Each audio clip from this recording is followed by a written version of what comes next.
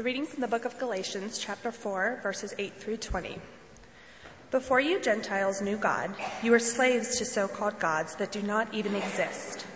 So now that you know God, or should I say, now that God knows you, why do you want to go back again and become slaves once more to the weak and useless spiritual principles of this world? You are trying to earn favor with God by observing certain days or months or seasons or years. I fear for you. Perhaps all my hard work with you was for nothing. Dear brothers and sisters, I plead with you to live as I do in freedom from these things, for I have become like you Gentiles, free from those laws. You did not mistreat me when I first preached to you. Surely you remember that I was sick when I first brought you the good news. But even though my condition tempted you to reject me, you did not despise me or turn me away. No, you took me in and cared for me as though I were an angel from God or even Christ Jesus himself.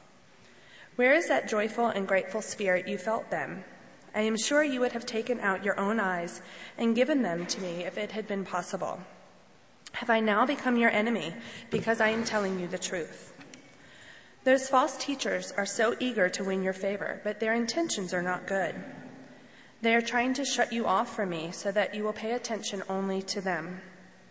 If someone is eager to do good things for you, that's all right, but let them do it all the time, not just when I'm with you. Oh, my dear children, I feel as if I'm going through labor pains for you again, and they will continue until Christ is fully developed in your lives. I wish I were with you right now so I could change my tone, but at this distance, I don't know how else to help you. Well, good morning. If you are fairly new or just returning, I've met a number of new people this morning. We're engaged in a series of messages where the theme song is centered on relationships. And standing together is the common refrain that is happening Sunday by Sunday here as we think of each message as it's connected to relationships. And we've put a big circle around the importance of loyalty and listening. That was the first Sunday. And then last Sunday we talked about encouragement, the way that relationships are strengthened as we encourage one another. And this Sunday we want to meditate on the value of joy in terms of building strong relationships. And I'll try to connect the dots on that. I was going to call the message Building the Joy Pipeline. But since building pipelines these days is not the most popular enterprise in the world, I didn't want to get mistaken and have a bunch of protesters outside. So we're calling it Filling Up the Joy Pipeline. That'll fool them. It was amusing to me. I woke up on early Tuesday morning, half asleep, and I had this sermon going through my mind, or the sermon outline. Most of the things I think about during the night or think about early in the morning and half asleep, when I actually get up, I don't remember it all. I'm thinking about it for the moment, and they don't make a lot of sense, and they're coming in and going out. But when I got up, I at least remembered the outline, and I wrote it down. And when I wrote it down, I didn't think it was necessarily all that inspirational. But it kind of looked like fun to develop. So I'm going to kind of work at it this morning. The joy of relationships, what makes it, what takes it, what shakes it, and what wakes it. That's when I woke up, when I got to the what wakes it. So we'll go with that outline this morning, and hopefully it won't be a nightmare, but we'll actually be able to see some points here. What makes it? What makes the joy alive in your heart? What produces the joy of life? You know, joy is at the very core of God's desire for every one of us. Did you realize that? That joy is at the very core, the very heart of what God wants for every one of our lives. Joy will be the essence of heaven when we get there. Joy is the essence of eternity. It's his desire that joy that we're going to experience one day in all of its fullness will begin to happen right here on planet Earth for his followers. Joy is at the very heart of God himself. I have a suspicion that we sometimes misgauge God's capacity for joy simply because we've grown up with some ill-conceived perceptions. Some thoughts that we have about God, that we've seen him in a way that he's not. We've seen him as stern and judgmental and angry, and we've seen him as the policeman, all of which distracts from understanding that at the very core of who God is, he's joy. And I want you to try to understand that again this morning. In Galatians chapter 5, verse 22, we're reminded of the source of joy. That joy is a result of the Holy Spirit living in our lives. Let me be sure that you have that verse right in front of you. But the Holy Spirit produces this kind of fruit in our lives. The Holy Spirit produces this kind of fruit. Love, joy, peace, patience, kindness, goodness, faithfulness, gentleness, and self-control. See, when you give your life to Jesus Christ, the third person of the Trinity comes to reside within your life. When you say yes to Christ, there is a divine transaction. He comes to live within you through the power of the Holy Spirit and through the person of the Holy Spirit. The source of joy comes to live within you. He is there in your life right now. If you've said yes to him, then the Holy Spirit has come into your life and he is joy. And more as we walk the journey, we become aware that he is with us. He does a work in our lives all the time. And he helps us in our character formation and transformation. He produces fruit in our lives. And when our hearts are troubled, the Holy Spirit comes and he will bring a sense of peace. And he helps us to love. And he helps us be gentle. And he helps with kindness so that we can really care for others. And he helps us with self-control. And he produces in us a wonderful quality called joy. It comes right from the heart of God himself through the Holy Spirit. We sing it. I don't know where that song is, but it's in my heart. Heaven is in my heart. Heaven is in my heart. That's joy.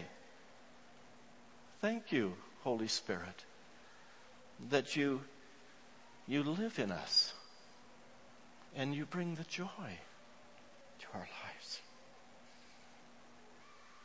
Psychologists and neuroscientists have done all kinds of research into the anatomy of joy. They have mapped out the pleasure centers in the brain. They've identified the chemicals that stimulate pleasurable feelings. When you feel good after running, there's a lot of runners in the congregation I know. They figured out what is happening to you, why you feel good after running. But the bottom line is that there's still a mystery of where joy comes from. Scientists know where it doesn't come from, and we all know that as well. Joy is not linked to circumstances. You think it would be. Joy is not linked to money. You would think it would be. Or success. Or to status. Or to age. Or to ethnicity. Or even to physical health. You would think it would be. But it doesn't seem to have any significant correlation to joy. Joy is an inside job. It comes from somewhere, and it flows into some relational channel. It comes from a source, and that source is God himself. You know, it seemed to really be on the heart of Jesus before he left this world. The night before he died, in fact. Jesus told his friends, John 15, that his aim was that they should be filled with joy. That when he left them, that they would have in their hearts a deep deep joy. And not just any kind of joy. He said, I have said these things to you so that my joy may be in you and that your joy may be complete, or your joy will overflow. It's the joy of Christ in your life. It's the joy of the Holy Spirit in your life that is really significant. Jesus was pointing to the nature of God. His nature is joy. God is the happiest being in the universe. Yes, he also knows sorrow. Jesus is remembered as a man of sorrow and acquainted with grief. But the sorrow of God, like the anger of God, is his temporary response to a fallen world. That sorrow will be banished forever from his heart on the day the world is set aright. There'll be no more sorrow, even in the heart of God. Joy is at the very heart of the character of God. And he wants that for us. He wants that for us. C.S. Lewis, I love his statement. He once said, joy is the serious business of heaven. Isn't that great? Joy is the serious business of heaven. Paul said, rejoice in the Lord always. Again, I say, rejoice. I love the John Ortberg story. I've shared it before. Let me share it again with you. The story of his daughter, Mallory. John writes that he was giving their young children a bath. And Johnny was still in the bathtub. Laura was out and she was safely in her pajamas. And he said, I was trying to get Mallory dried off. And Mallory was out of the water, but she was doing what has come to be known in our family as the Dee-Dah-Day dance. And it consists of her running around in circles, singing over and over again, Dee-Dah-Day, Dee-Dah-Day. He said it's a relatively simple dance, expressing great joy. When she's too happy to hold it in any longer, the words are too inadequate to give voice to her euphoria, she has to dance to release her joy. So she does the Dee-Dah-Day dance. Well, he said, on this particular occasion, I was irritated. Mallory, hurry. So she did. She began running in circles faster and faster and chanting, Dee-Dah-Day, Dee-Dah-Day. No, Mallory, that's not what I mean. Stop with the Dee-Dah-Day stuff and get over here. Hurry. Then she asked a profound question. Why? I had no answer. I had nowhere to go, nothing to do, no meeting to attend, no sermon to write. I was just so used to hurrying, so preoccupied with moving from one thing to another, and here was joy, and I was missing it. So he writes, I got up and I did the Dee-Dah dance together with her, and she said that I was pretty good for a man of my age. What makes it? What makes joy? Well, the source of joy flows from the heart of God. And that which is at the nature of who he is joy. And his desire is that joy also becomes the fruit, the nature of who we are. It becomes the deep, abiding quality by which we navigate through this journey of life, that we are filled with joy. So first, what makes it? Secondly, what takes it? What takes the joy from our hearts? Now, in Galatians chapter 5, verse 22, this verse on the fruit of the Spirit, it's so important to understand this verse as being given to the church and to make sure that we circle that context. It's a message to the body of Christ in Galatia and, of course, to all of us today. And Paul is teaching here from a big picture perspective. He's writing to a church that started well and then stumbled. They got caught up in law and legalism. And they were moving along very well, and they had found a freedom in Christ. And then a group of people called the Judaizers came along and started knocking them off track. So Paul is working hard in this book to help them understand that they are moving right back into bondage again. And he wants them to experience the power of the Holy Spirit. He wants them to discover anew the guidance of the Spirit in their daily lives. So here it is in chapter 5, verse 16. So he says, I say, let the Holy Spirit guide your lives. Then you won't be doing what your sinful nature craves. And he gives vivid descriptors of what happens when we allow our sinful nature to rule.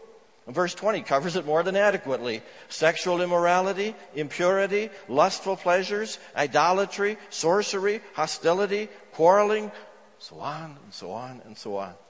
And then he comes right back to the source of our strength, that it comes from the Holy Spirit. But the Holy Spirit produces this kind of fruit in our lives: love, joy, peace, patience, and so on.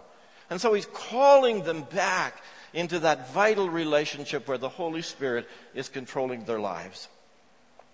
This is called the fruit of the Spirit, chapter 5, verse 22. But we want to be sure that we see it in a context of relationship. Why be filled with love? So we can love others. Why be filled with joy? So we can encourage and bless and fill up the tanks of the people around us through the pipeline of joy. If our pipeline starts flowing from the heart of God, it flows right through us and into the relationships that we have with the people around us. So what takes the joy? Well, one of the places that the joy is interrupted is in relationships. And the passage that Kate read for us this morning was a difficult passage in the sense that it's not really that familiar to us. But maybe in that passage, what Paul is feeling is a depletion of his joy because of his relationship with the Galatian church. So can I scoot you back to chapter 4 again and verse 13? Surely you remember that I was sick when I first brought you the good news. But even though my condition tempted you to reject me, you did not despise me or turn me away. No, you took me in and cared for me as if I were an angel from God or even Christ Jesus himself. Now, if they had done little smiley icons, like we do when we write an email or something, they would have put a little smiley icon right after that. No, you took me in and cared for me as though I were an angel from God or even Christ Jesus himself. Paul's making a point. Paul was sick during his time in this region. We don't really know what was wrong, but it didn't seem to bother the people who lived in the Galatian area. They loved Paul. They took him in. They cared for him. Now listen to verse 15. Where is that joyful and grateful spirit you felt then? I'm sure you would have opened eyes and given them to me if it had been possible. Have I now become your enemy because I'm telling you the truth? So perhaps to remind you, Paul and the Galatians kind of bumped heads theologically, doctrinally. And Paul spoke his mind because he loved them. And what he others bulldozing their way in and knocking them off course, he spoke up. Now, Paul was the founding pastor of this church. He felt a real connection to everyone in the body. And they were very close to one another, and then something happened. And Paul says, you felt so close to me that you would have plucked out your own eyes and given them to me if you could have. Wow. Now, some have suggested that statement is a clue to Paul's medical condition, that he had a problem with his eyes and they were willing to give him their eyes. Well, certainly a possibility. But Paul says, what happened? Like what took all that away? We were tracking together so well. We had a great relationship. I was your spiritual father. And then all of a sudden, we've got a divided track. You know what happened? An important relationship had been damaged. And the joy was gone. It seems that joy and relationships go hand in hand. They were in contention with one another over basic doctrine. And Paul's heart was grieved that they had allowed themselves to be pulled away from the truth. Does anyone relate to this? You speak the truth and you get alienated? You ever done that? A relationship gets disrupted and the joy slows to a trickle. I was just telling the truth and you took offense at that. I was thinking of the father of Rehtaeh Parsons, the young lady that's been on the news, and the 16-year-old from Halifax who took her life because of online bullying. And this week in the news it was reported that the father of Rehtaeh was able to visit the Prime Minister, he and his wife, Rehtaeh's mom, and that he walked out of that meeting with Prime Minister Harper and had a sense that he had been heard and understood, and had a chance to say how difficult it had been watching his daughter struggling in this situation that was happening in her life, and trying to speak into her life, and yet knowing that there are limits, what a father and daughter, how far that can go. And to know that the joy was disrupted in his daughter's life, and therefore was disrupted in his life as a dad. It's really difficult to be joyful when your friends are going through tough times, when your spouse is suffering, when your children are suffering. It's really difficult. Sure, you can laugh and pretend that everything is well, but underneath you feel crummy. You put on the game face, but when someone you love deeply is hurting, it interrupts the flow of joy in the relationship. And if spouses or friends are at odds with each other, it's hard to enjoy life. It's a crummy day when we're at odds with one another. It's a crummy day when you walk out of the house and you're not right with your spouse. It's a crummy day. Nothing goes right. Have you discovered that? It doesn't feel good. If you go to the workplace where the flow of joy is evident, it is a much more enjoyable place to work. But whether you or not you enjoy your job depends in large parts whether you enjoy the relationships in your work environment. And it's true in the church. It's true in home groups. It's true in our families. When we are connected to God and each other by the Holy Spirit, joy flows in and flows out of our lives. And the stronger the connections, the more easily it flows. And the more connections we have, the greater our experiences of joy. And the opposite is true. When there are some disconnections, the joy slows. It's like we don't like to hear of oil spills these days. We all hold our breath. Oh no, not again. The reason, of course, that pipeline expansion is meeting such resistance is the spills, the environment, the impact. We see the pictures on TV and the massive cleanup and the millions of dollars required to get everything back to normal.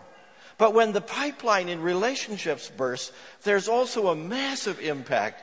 So the very first thing that's interrupted is the flow of joy. The flow of joy. Now, I want to be careful here to distinguish that if we're walking with Christ, we still have the joy of the Holy Spirit in our lives. And that's wonderful.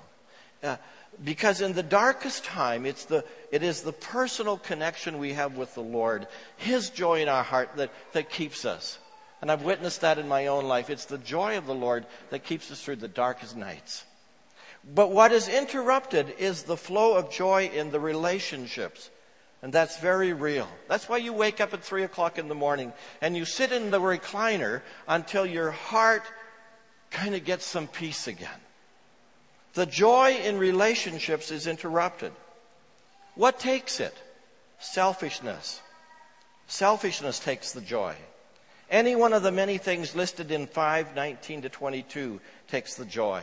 Sexual immorality, impurity, lustful pleasures, idolatry, sorcery, hostility, all of these things. And Paul says all other sins like these. Our sins take the joy. The sin of others takes the joy. Because joy is meant to flow. A break in the pipeline means that joy isn't flowing like it's intended. And that has major implications. So what makes it? What takes it? And then, what shakes it? What shakes it? What shakes it up and gets it going? Said another way, what encourages joy? What shakes it up and where are those boosters along the pipeline? What stimulates joy to flow in relationships? I can't remember where I heard this. A lady said, I think it was this week, that she has come to value life in a way that she's never done so before. It might have been connected with the Boston tragedies. But now that she sees in a way that she's never understood before, that every day you have to live is a gift of God. And she's bringing her best to every day for the rest of her days. Tony Campolo tells this story. He said, I remember teaching a course at the University of Pennsylvania where I picked on a student in the front row and said, young man, how long have you lived? And he looked at me and said, what do you mean? I said, how long have you lived? He said, well, 23 years. I said, no. That's how long your heart has been pumping blood. That's not how. I told the class about the time I went to the top of the Empire State Building in New York City. Tony Campolo writes, he said, I was 9 years old at the time, and as we ran around at the top of the building, I suddenly caught myself and said, Tony, you're on top of the Empire State Building. In one mystical, magical moment, I took in the city. I lived that moment with such intensity and focused on what was before me with such spiritual energy that if I live 1,000,000 years, the moment will still be part of my consciousness because I was fully alive when I lived it. So I looked at the student again and said, now let me ask you the question one more time. How long have you lived? And I remember the student looking back at me and saying, Doctor, when you say it that way, maybe an hour, maybe a minute, maybe 2 minutes. Most of my life has been between the meaningless passage of time, and there are too few moments when I was genuinely alive. What an interesting commentary. Most of us do not live life as we should. We let it slip away from us. I don't know where my life has gone. Someone says, it seems to me that just as soon as my pimples cleared up, my hair fell out. Life slips by. It's gone. It's over. But what shakes us? What spurs us towards joy relationships? Perhaps coming to appreciate who God is and His great heart for us, to really live and experience His joy. I love the story of the 5-year-old girl. One day during a thunderstorm and lots of lightning and flashing of the lights and the sky lit up and the thunder roaring, her dad got up in the middle of the night and went to check on her, and he found his little girl standing on the windowsill, spread eagle in front of the window. And he said, Jennifer, what are you doing? She said, I think God's trying to take my picture. Now, here's a little girl who knows who she is. She knows her value. I'm so important to God. He's taking my picture. That's the joy. The childlike joy. Another pastor father said, I took my son to Disneyland when he was just a little tyke. And as we were leaving, he said, I want another ride on Space Mountain. I said, wait a minute. I'm out of money and I'm out of time. He said, Jesus wants me to go. I said, I'm not reading you, son. He said, you remember when you were in church, you said, whatever we feel, Jesus feels it. When we cry, He cries. You said, Jesus feels every emotion we have. I said, that's right. He said, if He feels every emotion I have, then when I'm laughing on Magic Mountain, He's having a good time too. I think He would enjoy it if I had another ride on Space Mountain. Not bad theology. I'm sharing this with you while the kids are upstairs so you don't get to it. You are being protected. We have a God who wants us to be freed from the burdens that keep us from enjoying life and living it intensely. He wants to fill us with excitement, a childlike joy that enables us to live life with incredible, spontaneous enthusiasm and joy. You know, we get so serious when we grow older. We forget some of that spontaneous fun and joy that we experienced as a child. Those simple dee-dah days, they kind of get left behind in the busyness and the seriousness of life. G.K. Chesterton said, "I think God's the only child left in the universe, and all the rest of us have grown old and cynical because of sin." A great statement. I think God is the only child left in the universe, and all the rest of us have grown old and cynical because of sin. The psalmist said, "This is the day that the Lord has made. Let us rejoice and be glad in it." We tend to live in the future. Someday, and I appreciated your comments, Lorraine, we got to look ahead. We got to look ahead, not behind. But someday we have this sense that when things change, you know, like when I get some time, then I'm going to start living. I'm going to enjoy life. We go to school and think we'll be happy when we graduate. We have money in the bank today, but not enough. And we think one day when we have more, we will start to enjoy and relax.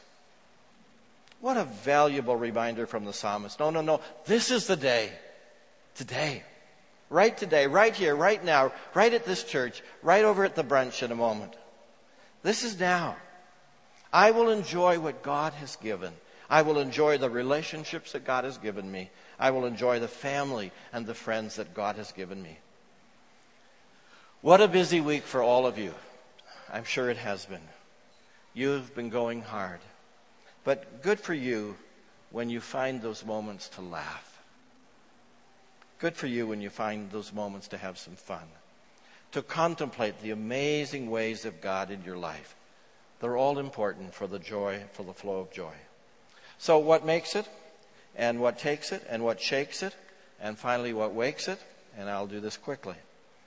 How do we regain the joy when we've lost it? How do we regain the joy? How do we reawaken the joy we once knew? How does it get restored? Sometimes it's not about relationships with others so much as that is our own heart. We have to restore the joy in our own heart. It's maybe not about that relationship, but it's a vertical relationship. Psalm 51 is a prayer from the heart of David after he had committed adultery with Bathsheba. And Nathan the prophet came to him and pointed out rather vividly that David had sinned. And he said, "You're responsible for Uriah's death, and you have committed adultery with Bathsheba." And David immediately felt the disruption in the flow from heaven. Look at what he writes. "Have mercy on me, O God, because of your unfailing love. Because of your great compassion, blot out the stain of my sins. Wash me clean from my guilt. Purify me from my sin." And then verse 10, "Create in me a clean heart, O God. Renew a loyal spirit within me. Do not banish me from your presence, and don't take your Holy Spirit from me. Restore to me the joy of your salvation, and make me willing to obey you." Friend, the heart of God is forgiveness. Friend, the heart of God is restoration. And the heart of God is transformation. If somehow you are stuck in Psalm 51 this morning, and you're here and you're just carrying this awful load of guilt and sin, you do not need to stay there any longer. With the same humility that David uttered to God, pray those words.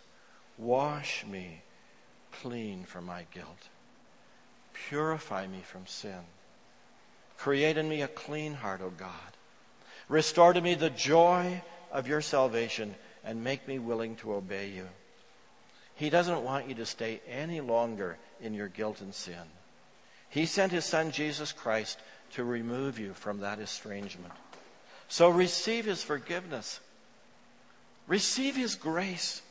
1 John 1:9, wonderful verse. "If we confess our sin to him, he is faithful and just to forgive us our sins and to cleanse us from all wickedness or unrighteousness. Restore to me the joy of your salvation. Open your heart to him this morning and say, Lord, just restore it. I'm coming back home. And then, if there is a relational challenge, keep short accounts. Paul says, as much as you can be at peace with one another, be at peace with one another. I know sometimes it's beyond your control, but keeping short accounts when you deal with conflict in your relationships, sometimes those conflicts drag on and on and on, and they take on a life of their own over the years. Keeping short accounts. Matthew 18, if someone has offended you, go to them and try to get it sorted through. What wakes it? Reconciliation. What wakes it? Forgiveness, grace, new beginnings, awakens the joy. What makes it? What takes it? What shakes it? And what wakes it?